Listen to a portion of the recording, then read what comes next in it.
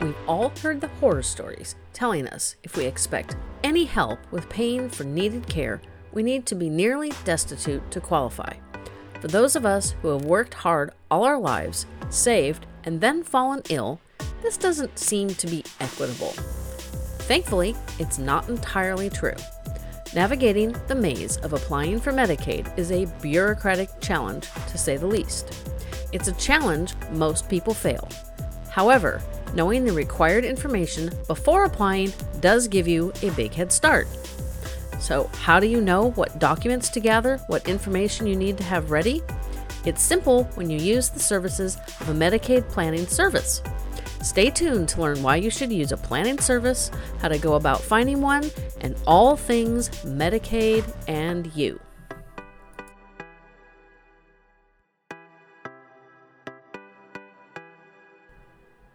This episode is brought to you by Caregiver Chronicles, an 8-week online course covering everything from diagnosis through hospice. For more information, use the link in the show notes.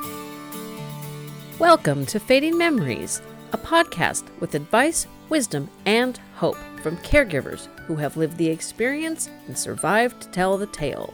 Think of us as your caregiver best friend. Welcome back to Fading Memories. Today with me is Sylvia Green, and she is going to be talking to us about a topic that I know nothing about, so this is a good one to chat about, all things Medicaid. And I told her I have to remember to call it Medicaid and not Medi-Cal. So thank you for coming on and filling us in on everything we need to know about Medicaid. Thank you, Jennifer, for having me on. I'm excited. Welcome. So you have a company that deals specifically in Medicaid services. So do you want to start there, or I'm not even sure where's a good place to start? Definitely. Yes. So Sensible Senior Planning, we are a Medicaid planning service, and we assist individuals and seniors and their loved ones with the Medicaid planning process and the actual Medicaid application process. I've heard the process can be quite challenging. Yes, it is. Definitely a lot of documentation that's required, a lot of knowledge that's required so that you know what documentation is required and you know what to do with assets, what you can do, what you should do, and what your options are. So definitely it is a process that is very daunting, especially when you're not a professional at it.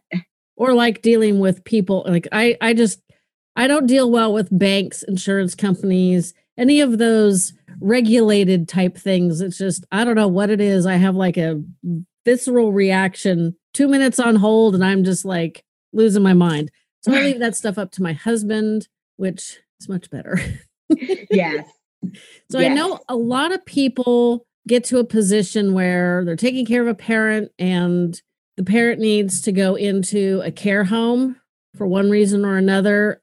And they have some assets, but not a lot. Or I know, for example, there's a gal in my support group who feels that her husband would benefit for a care home, but they can't afford it. And she obviously would like to continue living in her home. So these are kind of, I'm sure, things that you deal with every single day. So I don't know if that's a good place to start the conversation. Definitely. So there's a big misconception that if for someone to get onto Medicaid is going to take all of their money. And that's not the case. The case is, in order to be eligible for Medicaid, of course, the numbers that I'm going to throw out are different in every state, but we'll say most states, in order to be eligible for Medicaid, your assets, so liquidated assets, non-liquidated assets, can't exceed $2,000. Now, there are exceptions. In many states, you're allowed to own one car and you're allowed to own a house if you're anticipating to return. So that's, what everyone hears. And, again, it's well, then Medicaid's going to take all my money, so I only have $2,000 left. It's not like that. That's just, in order to be eligible, when you look at it black and white, that's what's needed. Now, I like to say when you look at it black and white, because there are many, many gray areas. Medicaid understands that when there's, a spouse, someone who's living at home, and there's someone who's in a nursing home, they understand that the spouse that's living at home wants to stay living at home, and Medicaid wants that. So there's a lot of ways especially when there's a spouse involved, there are a lot of ways to save assets, turning assets into income. So where you can take some of the assets and put them into a specific Medicaid compliant annuity and turn it into an income. And that way, the spouse who's living at home still has the financial resources for that. And of course, there are other ways as well that individuals can preserve some of their assets and spend down. There is gifting. When you're working with a professional, you are able to do some gifting where you can gift away money, and then, long story short, you then use some of money that's in an annuity or in an income that you pay out for the penalty period. So basically what I'm trying to get at is it is complex. There's a lot of gray areas, and there's a lot really to learn. So trying to take away that fear that, in order to be on Medicaid, I'm going to have to also move into a nursing home or we're going to have no money. Neither of those are good choices. Right. Exactly. It's a realistic fear, but it's not the be all end all. So now I think I'm correct in stating that Medicaid does not pay for like a long-term memory care residence type community, because those are different than nursing homes. Are you referring to like a assisted living facility, a memory care assisted living? Yes. So that's state specific. There are some, yes, there are many states, actually, more and more states are starting to pick up on that, where Medicaid or another government program similar to Medicaid will pay for assisted living facilities. The big issue is that the payout of Medicaid is significantly less than private pay. So not many assisted living facilities accept Medicaid. And a lot of assisted living facilities that do accept Medicaid, they only have maybe 5 or 10 beds that are set aside for accepting Medicaid. And the wait list can be really long. I think it's changed a little bit because a lot of people have pulled their loved ones out of those kind of communities. And I'm assuming a private, like my mom was at a private corporate run assisted living memory care community. And my first instinct, because I'm Ms. Practical, would be like, okay, well, you take the Medicaid money and then you pay the rest. That probably doesn't work that way either. No, it doesn't, because you can't be approved for Medicaid unless if you reach certain requirements. So Medicaid won't do that. Exactly. Seems like that would be a good option, but I'm sure there's 100 reasons why that's not the case. Besides that, we'd probably bankrupt the system. That's what I was going to say. It probably comes down to the dollars, comes down to the dollars. That is very, very likely. Yes. So besides the fact that we should all plan ahead, knock on wood, and have long-term care insurance, which can be pricey when you start getting it in your more advanced years, which I think I'm getting there. What other things should people know about Medicaid? And, maybe if their loved one, they can still keep them at home, but they're like, I'm thinking down the road. What should they start maybe contemplating and start doing? So what I would recommend is the first thing that, that I would recommend is don't do too much Googling. Don't go on Reddit too much. Don't go on Facebook pages.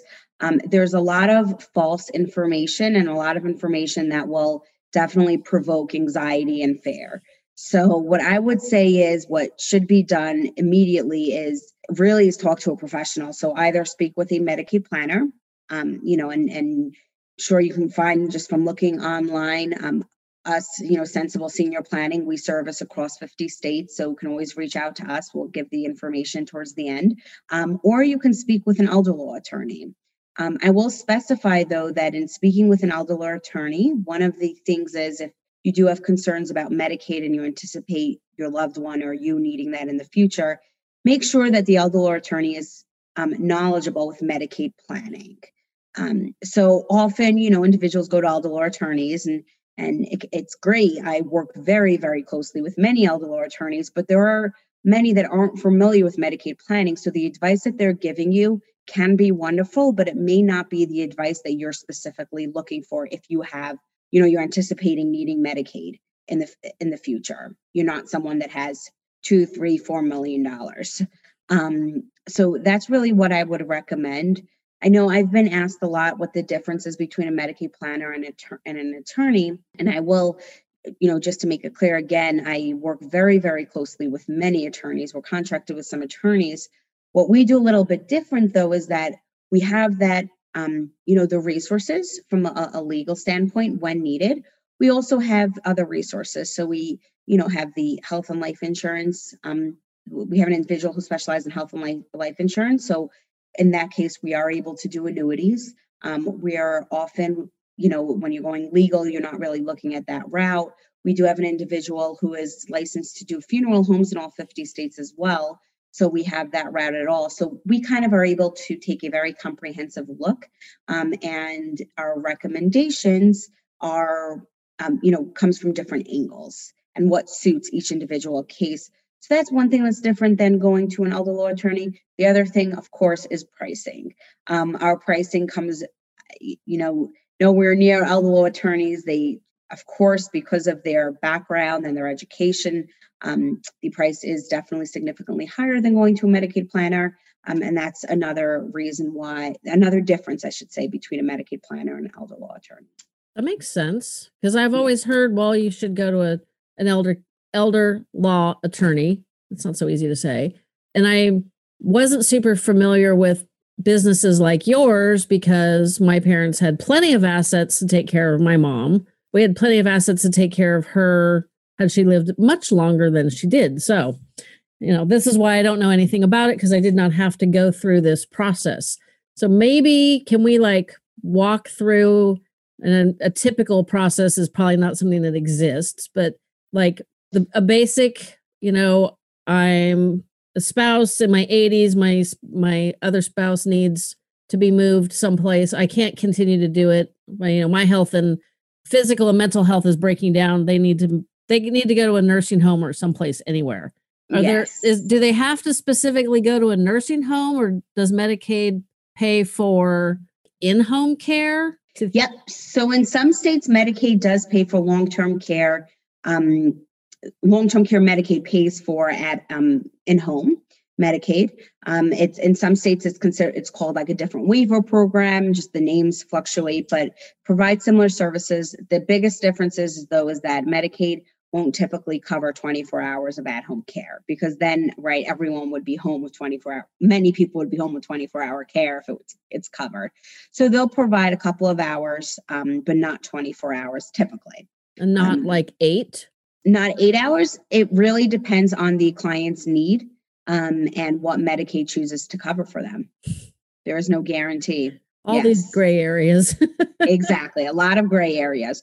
Well, what would happen is if we do get a call, we do also offer a senior care referral program. So we do work closely with nursing homes, and we are able to assist in getting a loved one into a nursing home as well. But what usually happens is when we get that call, we have a free consultation. So either we'll do it during that call if the individual has some time, or we'll schedule another follow-up call. That usually takes about 30 minutes. I like to say we go over definitely family dynamics, because that's important to get a background. We go over assets and we go over income. We also review, which usually goes back to family dynamics, to see if there was gifting that was done, or if there was any fraudulent activity. We find often that could be done. Someone's been living at home and they hired caregivers. The caregivers may have done some fraudulent or whatever else, but it's important for us to know that for one applying for Medicaid.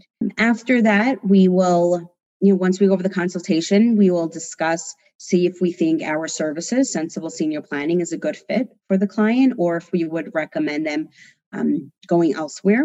We then usually will review, how the Medicaid process works with them. We'll discuss options that they have. If required, and for us to speak with an attorney, we will get the attorney involved at that point as well, depending on the complexity of the case. We tell them the options. Then, of course, we quote a fee.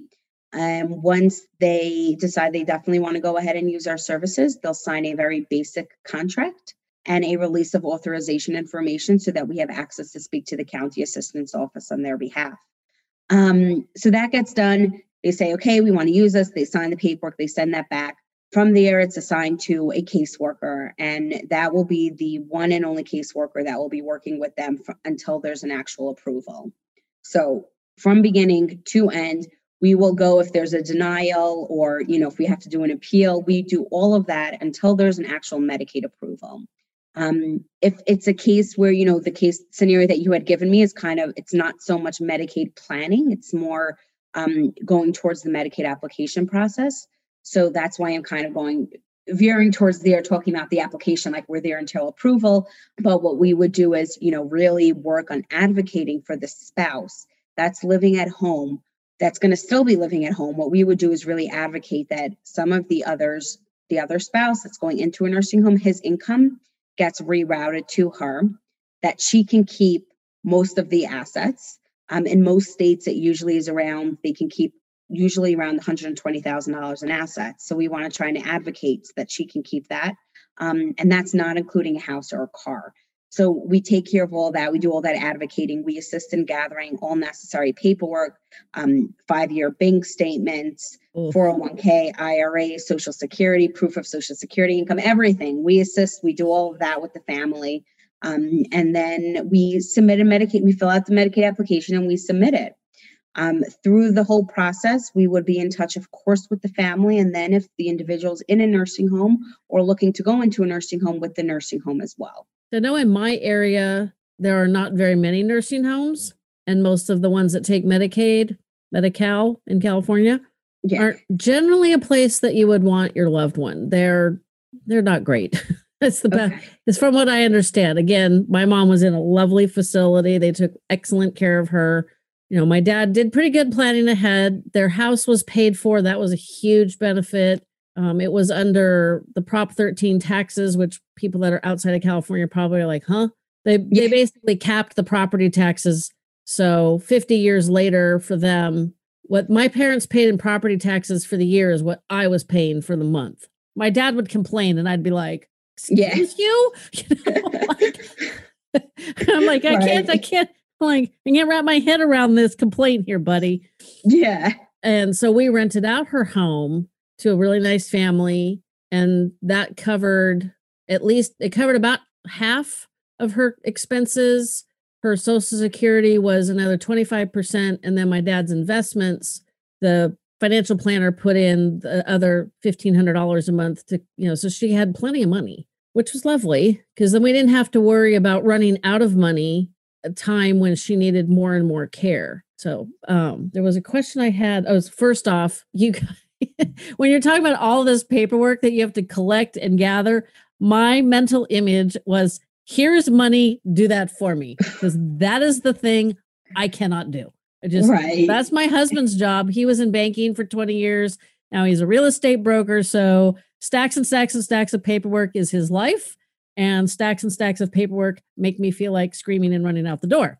So a definite yin yang in our relationship there. So the question I was going to ask you popped back in my head. Thank goodness. I've heard that it's really typical. You go through this whole giant process, which again, too much paperwork for my sanity. And then you get rejected. Like it's almost like that's the first step. You do all this work and they're like, yeah, no, go away.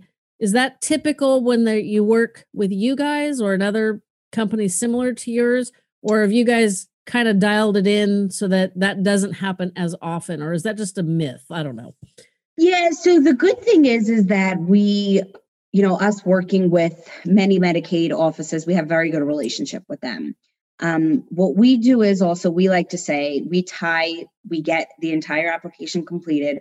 We submit all of the paperwork prior to them asking for it. We submit paperwork that we anticipate them asking for.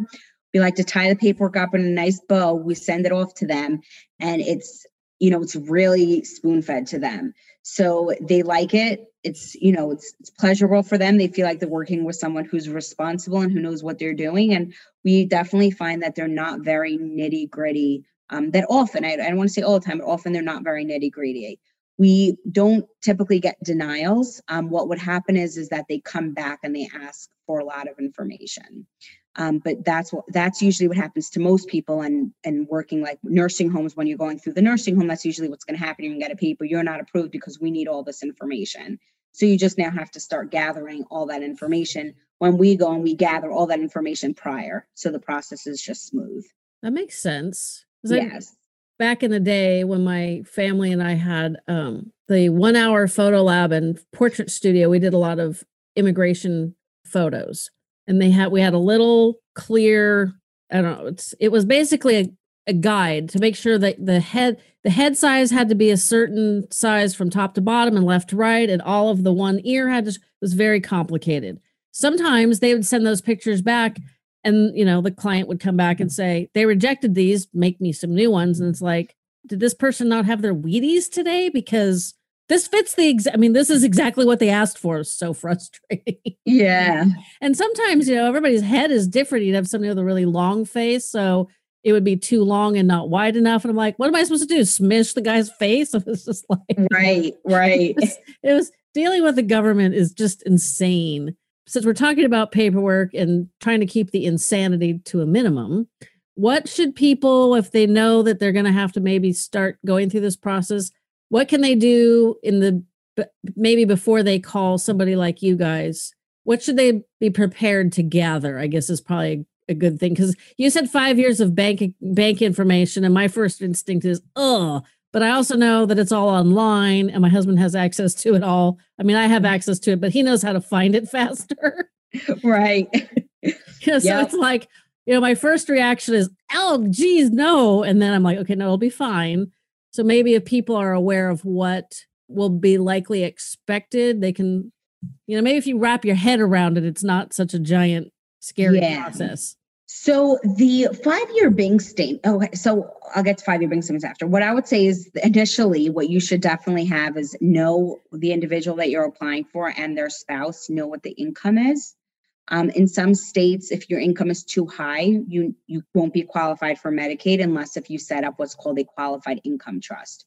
So you want to know what the income is, and you want to know any assets. So assets include 401k, IRA, checking, savings, life insurance policies, any properties, cars, house, any of that you want to know about. And the third thing I would say is you really want to educate and not educate, but you really want to find out if there was any gifting that was done. Even if it's just $100, $200, don't be afraid, but just know about it. So you want to find out about any gifting that was done. And the way that you can, if let's say your loved one who you're working on your power of attorney, but you don't know all that information, then what you would want to do is get 6 months bank statements. And usually if you give 6 months bank statements, either you can look through it or you give it to Medicaid planner. They usually at that point can find out what are notable assets that Medicaid will find out about, or what is the income.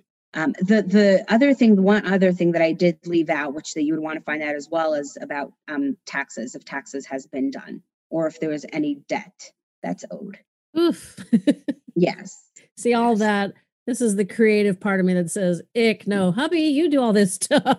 Right, exactly. Because my mom, he did do a lot of that, just because it's his thing. Yeah. We did our trust recently, and I knew the attorney very well. I trusted him, which I guess that could be dangerous, but it's like, I know from our conversations that everything was the way I wanted it, so I didn't have to read all of that legalese, but the husband did. Right. At least most of it.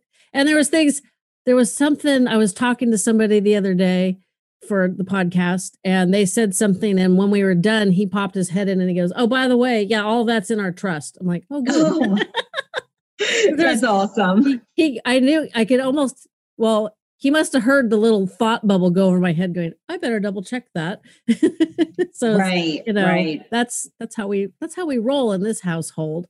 What other things should people be aware of? Like I said, since I'm like completely clueless, I don't even really have good questions to ask, I feel. Yeah, no, you definitely have asked really good questions. I think, I'll talk a little bit about, because I know I get calls a lot asking about this, about 3 things. Number one, I want to talk a little bit, I alluded to that before, the qualified income trust, also known as the Miller Trust.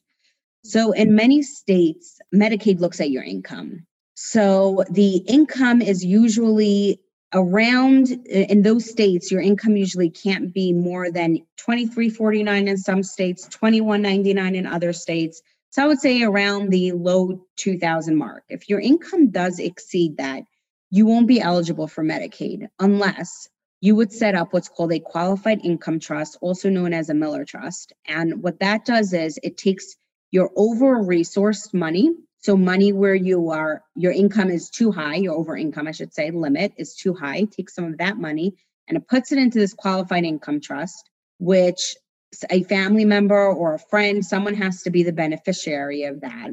And the money essentially sits there. It can be used for some things. Every state, again, is a little bit different, but it can be used for like healthcare. Some things it can be used for, but the money, the over-resourced money sits there. So that's if you're over income. So no, again, if you hear, I get this so many times, I won't be approved for Medicaid because I'm over income. It's a simple trust that needs to be set up. It costs all of about $500. You probably can find an attorney to do it for. You can find a Medicaid planner that can do it. We do it $500. The other thing is where I had spoken about was the Medicaid compliant annuity. So I want everyone, to be aware that this exists. I was made aware that there are many Medicaid planners that don't necessarily realize that this exists. And a lot of times people are spending down in a nursing home, but a Medicaid compliant annuity specifically for a spousal case can be very helpful, but in other scenarios as well. That's where you set up where your assets become your income now. And there's ways, again, that and every situation is different, but there's ways in that way too, that instead of just spending down and paying the nursing home privately, you can actually preserve some of the assets. The third thing that I want everyone to know about, I see this way too often, is funeral homes. So often, I speak to people and I say, well, do you have funeral home set up? They're like, yeah, we actually just did it about 2 months ago because, things weren't looking good. And I, first question I say, is it irrevocable? And they don't even know what that is. The funeral home doesn't even know what that is. So if you set up a funeral trust, or you pay for burial arrangements and a funeral home, and it is not irrevocable, it has to be specifically irrevocable, then it is considered an asset. And now you can be over-resourced because of that. So you want to make sure it's irrevocable. There's many ways to do that. You can either do it directly through your funeral home. Again, we have the resources where you're able to go ahead and sign up for like what's in a irrevocable funeral insurance policy, so to say. It's like a funeral trust. You buy into that and you can use it at any funeral home. So, definitely, again, I say make sure it's irrevocable and speak to professionals about that. So those are 3 points that I think just, many times I've been getting a lot of phone calls of people anxious, or, they've been told one thing, they're not sure. So those are just 3 points that I definitely want to make known that exist out there. We made a good point earlier on. Don't Google. Yes. Yes. I've never done that. So I'm sure it's like going into MedMD. Right. You don't want to do that, or WebMD. And, I've seen this question on the Facebook support pages, and I'm going to read them closer now that I'm informed, so that I can tell people, save yourself the headaches, just find, and what is it? The Medicaid placement? Medicaid planner. There we go. Medicaid planner. You can just, I want to make sure I have the right term. Yeah. And I'll tell them, I know a good one if you guys need a reference, because I know a lot of those pages don't like promotion of any kind. Right. And it's just, oh my gosh, it's so crazy. And like I said earlier, my first instinct was, here's money, you take care of it, because I know how insane this kind of just talking to you about it makes me nuts. Yes. And it makes me very happy that we have our ducks in a row. Hopefully we're doing what my dad did. So, but maybe we should do the long-term care insurance too, because, my grandmother's almost 103. So it's, oh, wow. Yeah. That's a many more years. What is that? 49 more years for me. That's a long time. So that's probably the next thing we've talked about, looking into that. And I did do a podcast episode on long-term care insurance, which I figured people would be like, ugh, boring, not listening to that. That was a very popular episode. Oh, so that's great. I'm sure this one will be too. What else? Is there anything else? Like any reassurances? What else would you tell somebody that's like me going, ah? Yeah, what I would say is again, it's a lot of fear and anxiety that takes people over. When you have the proper guidance and the proper support, people will get to see that it's not as complicated as it's made out to be. And it's not it shouldn't be that complicated. So if you have the right guidance and the right support, everything will go smoothly.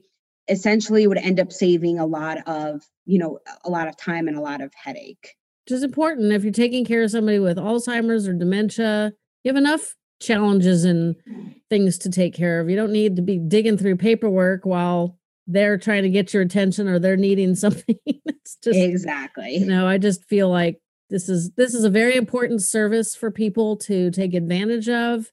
Just saving your sanity, I'm sure, is worth the fee, because I keep thinking 50 states, 50 different rules, different people. I'm like, you guys probably should get as much money as attorneys. Right. Well, and I did also want to say the fee to pay for a Medicaid planner actually is a Medicaid allowable expense. So meaning if you're a family that is, I should have said this many more times, very much sooner, but if you're a family member and, you're working with your loved one, you don't have to worry. You're not going to, unless if there are no assets for your loved one, you're not going to be paying for the fee. Medicaid allows for you to take some money out of your loved one's account to pay for this service. So this sounds like a no-brainer. Unless you have no money, correct. Just call a Medicaid planner, call you guys. Right. Save yourself the freaking out, anxiety, stress. I know with me, there would be tears. And I'm assuming in the long run, it saves time too. Yes. You guys know what you're doing versus getting, I don't want to say bad advice on the Facebook pages, but maybe incomplete advice is a proper way of putting it. Exactly.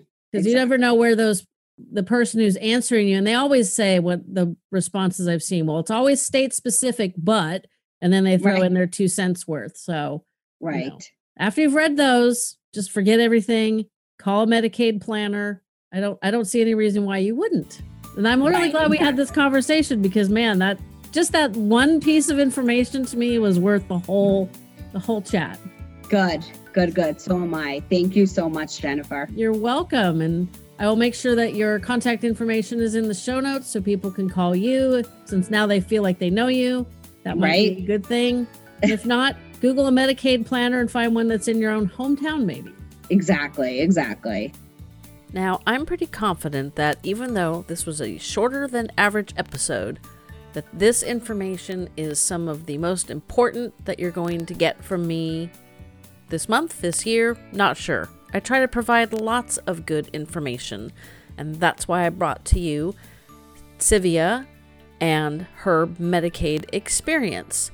You're definitely going to want to share this with other caregivers, other family members, and friends, and I truly hope that you do that. I also truly hope that you are enjoying the email newsletters with additional information and little catch-ups, recipes, and usually some cute dog photos. So make sure, if you're not subscribed, to do that via the website. Next week, we have another great episode from Dr. Elena on medications common in older adults. And as always, I'll be in your ears again next Tuesday. While I've got your attention, let me tell you about the modules in the 8-week online course from Caregiver Chronicles. It starts out with what is a caregiver, and then educating yourself on the diagnosis, caring for a sick loved one and observing your loved one's religious beliefs, how to live a healthy lifestyle as a caregiver, navigating the medical professionals, understanding medication, super important, legal matters, also important, the decision maker, insurance, community resources, durable medical equipment, when a caregiver is needed, finding a caregiver, placement in a skilled nursing facility or memory care residence, family dynamics, challenges, and conflicts. Learning how to navigate that is probably worth the entire fee. Then there's home health, hospice, then planning for your loved one's transition. Be sure to check out their weekly live Ask Dr. Yvette Anything. The link for that is also in the show notes.